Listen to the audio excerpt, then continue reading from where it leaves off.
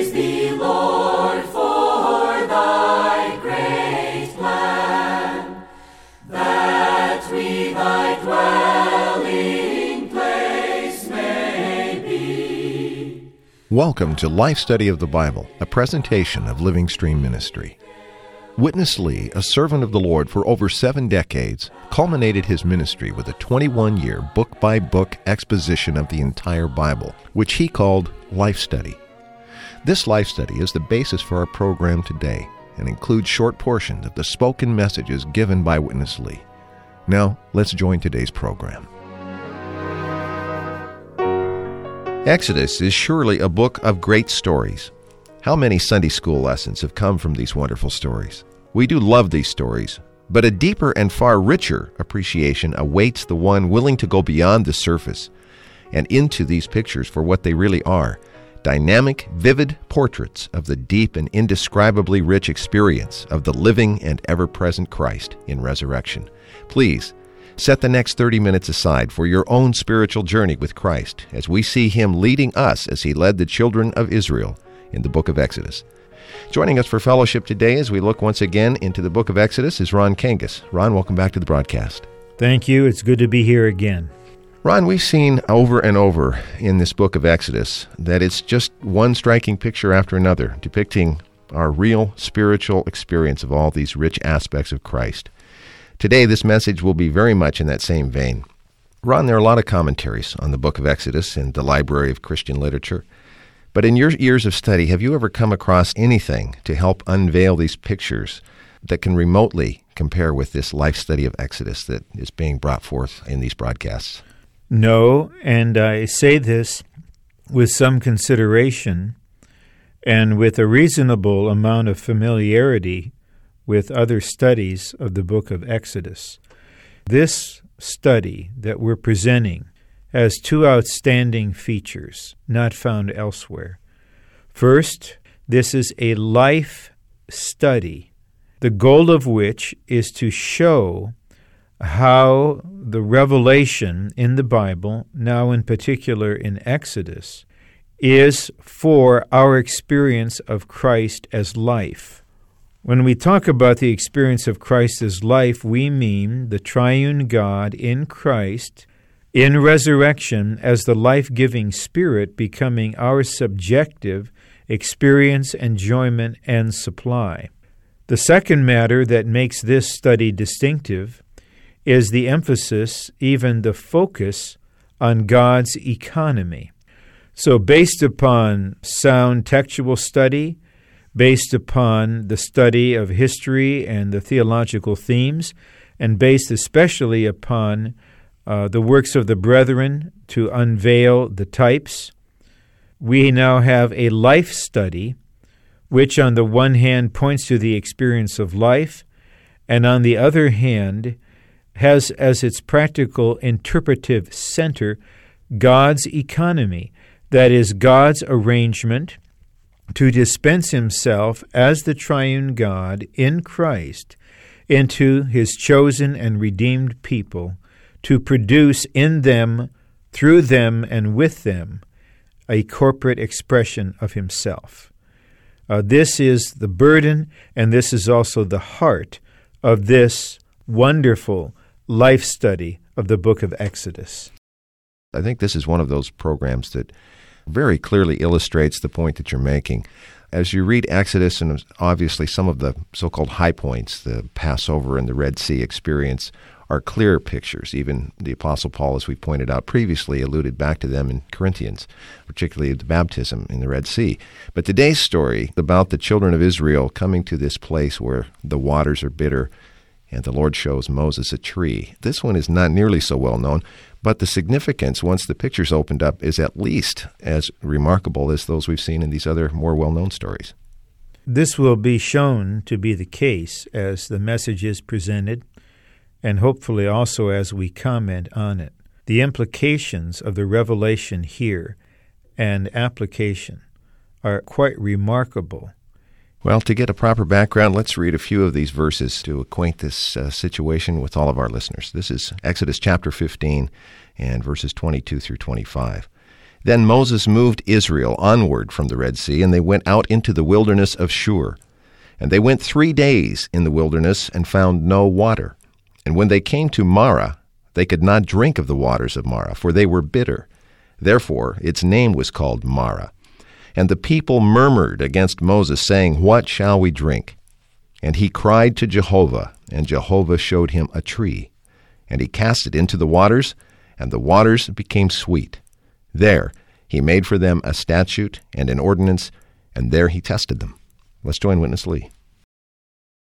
This book is a picture book. Whatever it says in this book is a picture portraying the New Testament salvation. The New Testament salvation is too mysterious. Without a picture, it's really hard for us to grasp it in a solid way. So, by His wisdom, the Lord has such a picture book portraying to us in a solid way what is His New Testament salvation. After crossing the Red Sea, in a very positive sense, the first stage of God's salvation has been completed. This stage of God's salvation comprises 3 items. Number 1, enjoying Passover lamb. And the Passover was something related to God's judgment. You see, we were under God's judgment. Through the Passover, God's judgment has passed over us. So we enjoy Christ as our Passover.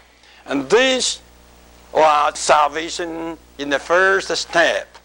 Then the Exodus. The Exodus is related to the tyranny of Pharaoh, related to the slavery of the Egyptians, a kind of a tyranny that needs an exodus. And the children of Israel had it. They had a thorough and full exodus. The number 3, the crossing of the Red Sea. And this is related to destruction of the Egyptian army. You can see by these 3 items, the Passover, the Exodus, and the crossing of the Red Sea, the children of Israel have experienced the first type of God's salvation. Now they are on the other side of the Red Sea. The crossing of the Red Sea typifies the baptism. 1 Corinthians 10 says all the Israelites were baptized into Moses under the cloud and in the sea. So their crossing of the Red Sea was a full type of today's baptism. And Romans 6 tells us baptism ushers us into resurrection. Baptism is a procedure to bring the believers into Christ's death and get buried there. And then it is through that the believers were resurrected in Christ and with Christ. So after baptism, Romans 6:4 tells us that all the baptized ones should walk in newness of life. In newness of life, actually, it means in resurrection life. The baptized ones should walk in resurrection. We have been brought into Christ's death, and we were buried with Him, and with Him we were raised up. Now we are in His resurrection. And death of Christ has joined line between this realm and the old realm, just like the Red Sea.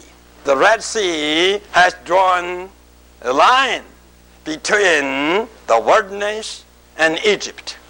Today, we all have to realize baptism has separated us from the world into a realm of resurrection.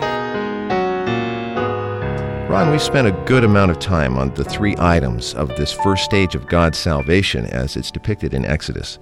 But I'd like to pick up this matter that we heard right at the end of the section regarding the Red Sea being a dividing line. Why do God's people need such a dividing line? Isn't being saved itself enough of a dividing line? It all depends on what you mean by saved. If you mean saved in the narrow sense of being delivered from the righteous judgment of God through faith in the person and work of Christ and in his death on the cross for our sins, if you mean saved in that narrow sense, although it's wonderful, it's not sufficient. If you mean saved in a broader sense, and that broader sense corresponds to the revelation in the Bible, that's another matter. I'm not trying to be clever in any way, but many believers are saved, but not fully saved. Consider the pictures again in Exodus. You have the Passover, and the blood of the Passover lamb was applied to the doorpost, and God's people were saved from God's judgment. And this typifies our being saved through the redemptive death of Christ and the application of the blood of Christ to us for our forgiveness and our justification by faith through grace. But the children of Israel were still in Egypt. They were still in bondage. They were still under tyranny. They were still in slavery. So they needed to be delivered from Egypt. And they were delivered, but as we all know, Pharaoh and his chariots followed them. And they would have recaptured them had it not been for the decisive experience at the Red Sea, which on the one hand meant the salvation of God's people from the Egyptians. On the other hand, it meant the destruction of Pharaoh and his Egyptian armies.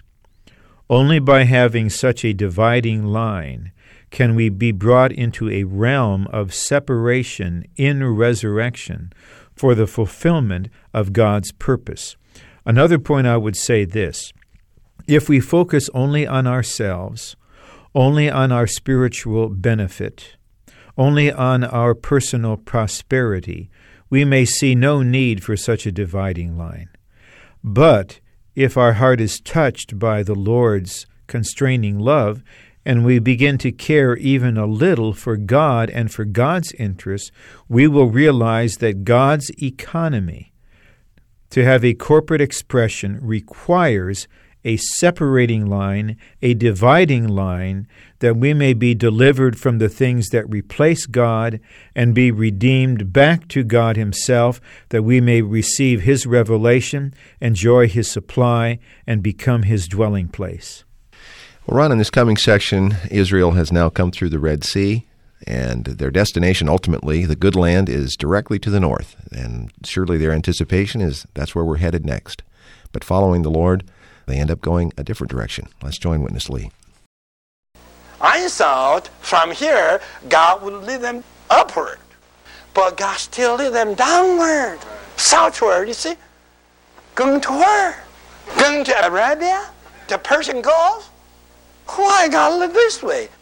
Because here there's no marrow. M-A-R-A-H. Marrow. What marrow means?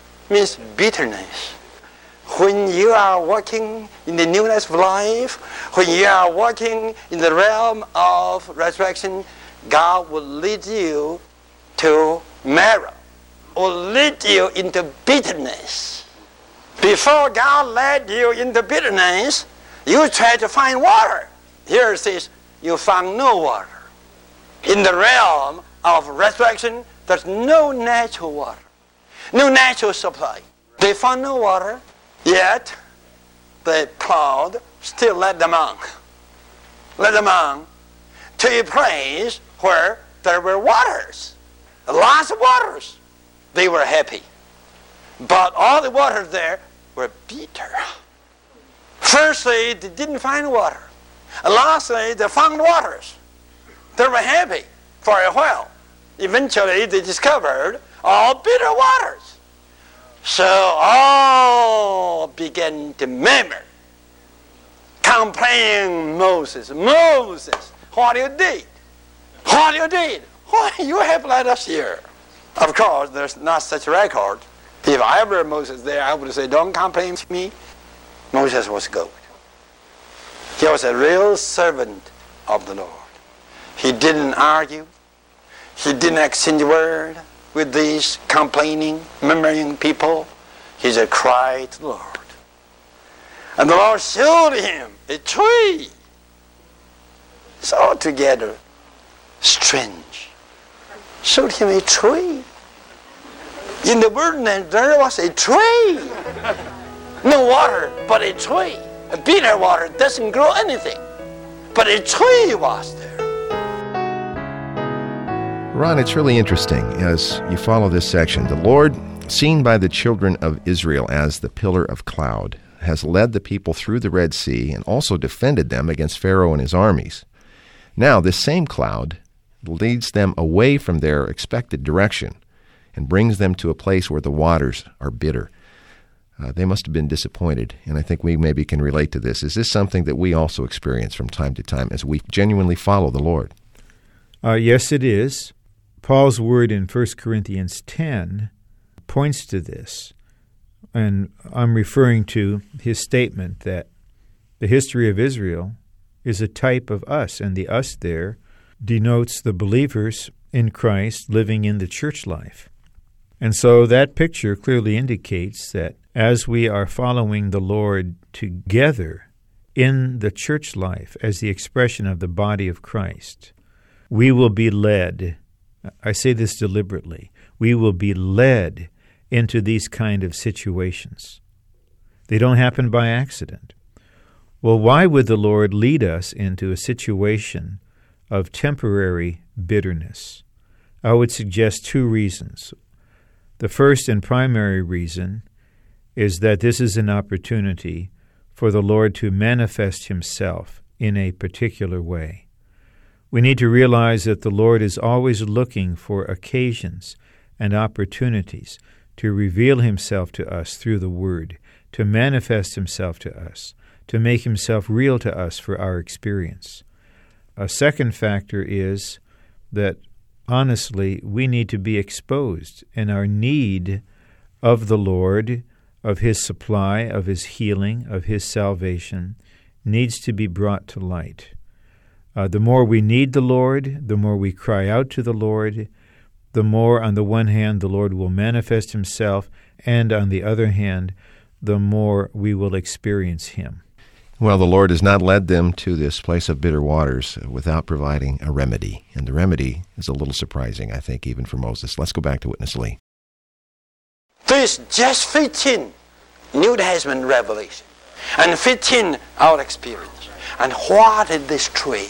Peter tells us the cross of the Lord Jesus, on which he died for us, and which crucified him to death, was the tree.